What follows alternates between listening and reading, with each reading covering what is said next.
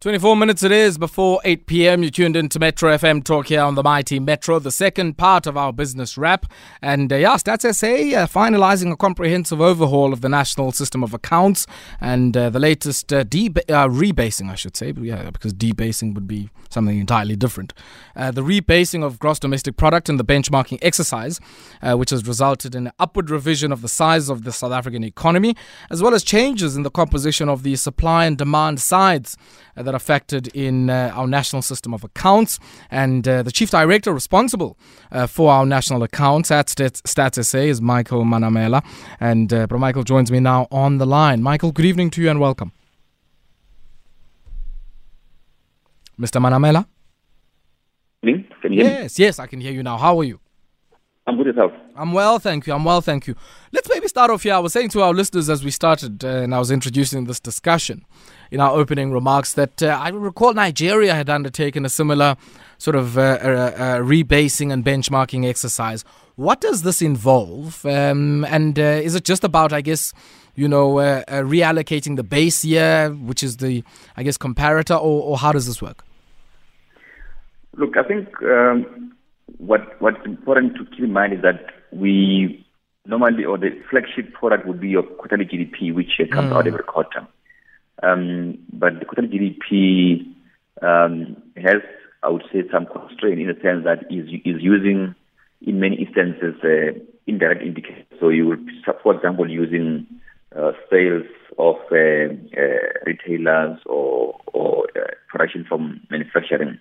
So it's not necessarily a direct measure, which is called value added, which you basically need both income and expense information to actually do that. So what we normally do is that every year we'll then revise that information based on our annual financial statistics. But of course, that also does not give you all the information that you need, because what you also need is when you talk about expenses, for example, what kind of expenses were those? Was that spending on materials?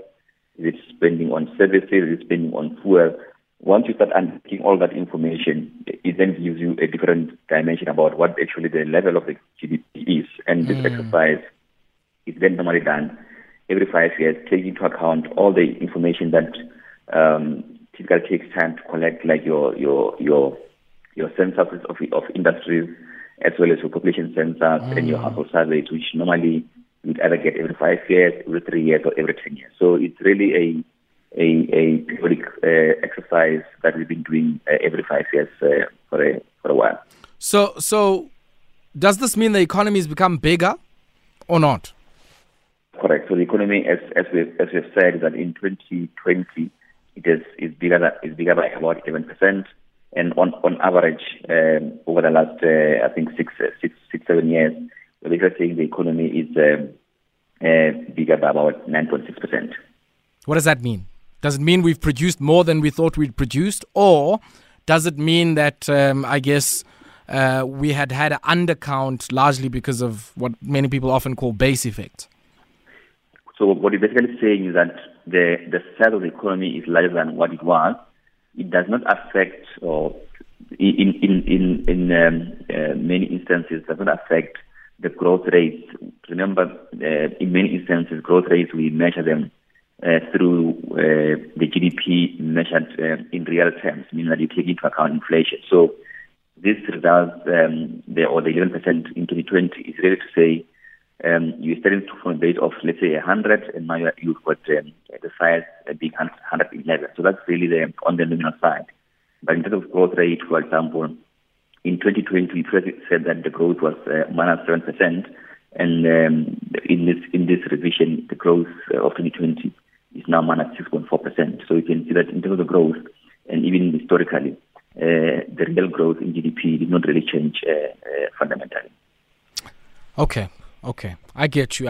Let's pause there for a second, Mr. Manamela. We're going to take a quick spot break. When we come back, I want us to just talk briefly about what we mean when we say, some of the constituent components that go into the estimation of the supply and the demand side of the economy have been re-benchmarked. What are we talking about? And I guess what are some of those data sources, some of which you collect as well as the National Statistical Agency? We'll continue after this.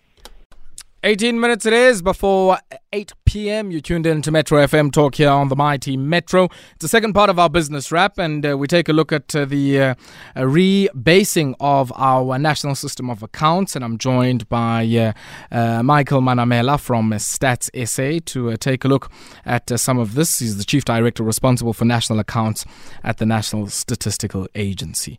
Now, Mr. Manamela, when we talk about changes in the composition of the supply and demand side, I guess data that informs the main product, which is that quarterly GDP you were talking about. What are we referring to? What are some of these surveys? And more importantly, what happens, to the composition of those surveys that changes, I guess, ultimately the GDP number? Okay, sure. So we likely rely on two set of surveys. One would be the ones on the supply side, which would be your industry surveys, like your, say, census of manufacturing or the mining sector or trade sector. So that will be more on the supply side. And of course, we also have information that we get either from Treasury or the government sector, as an example. So that's in the main on the supply side. On the demand side, we would rely on household surveys, for example, your household income expenditure survey, your living condition survey, as well as the population census, because you do need information on dwellings and households to estimate some of the demand components. So it's a range of surveys that we do internally, but externally as well. We do have new data that we receive from the Reserve Bank on the finance sector.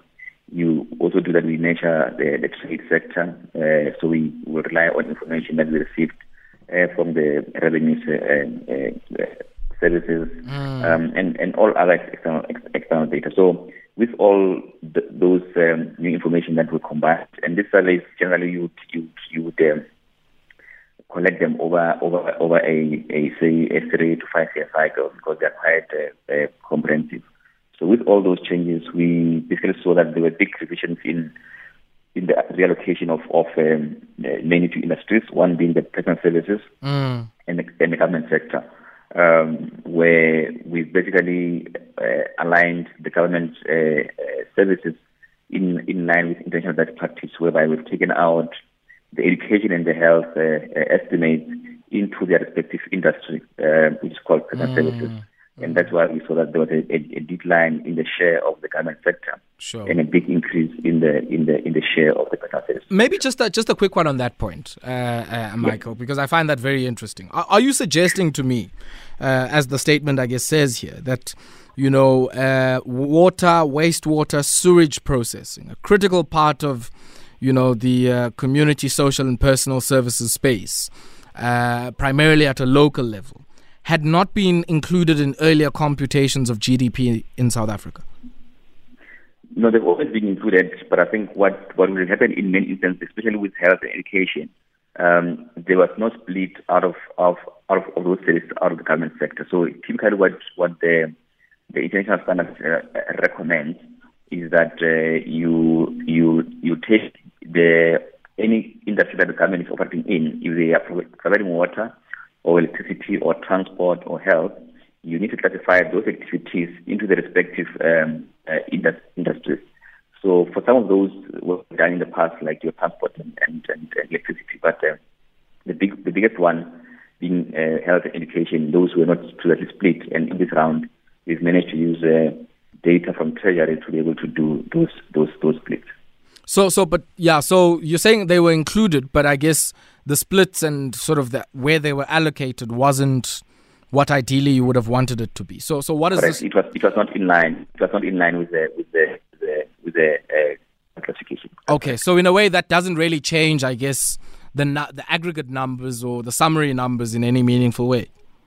Yes, between those two components, those will be just a reallocation. Of course, there have been other increases in services, which include, for example, as you said, there's an increase in recreation services, increase in storage. This is just the new data that we received, which was updated, and that had an impact on some of the increases. Just from a coverage perspective, as we wrap up, Michael, I'm also quite interested in, at a household level, what is counted as production and maybe what might not fit into that. Because when we speak about services, I mean, I would think something like care in the ambit of the home would be listed as such. Or is this only where certain production can be matched to some expenditure that you calculate? And we do also measure household work which is unpaid. So part of the surveys that we do on the household allow us to say if somebody was household and they get involved in activities, you do take this into account. So those will be part of your estimate. Okay, all right. And digital services? Yes, we have made some improvements, especially on the side of the accommodation services, as well as our sector where we've taken some of those make estimates for some of those digital services. Okay. Michael Manamela, thank you very much for your time. I certainly hope we're going to get you back because we might need a step-by-step 101 on how we compute this big number that everybody bandies about. We're not growing this economy enough. This economy hasn't grown. GDP performed in this particular fashion. But it might be helpful actually to unpack the different nuts and bolts that go into that particular number, which is always seen as a very sort of broader social aspiration. So we certainly hope we'll catch up with you again, but thank you very much for your time. Anytime. Thank you very much. Michael Manamela is with the National Accounts Division of Stats SA, speaking to us this evening for the second part of our Business Wrap.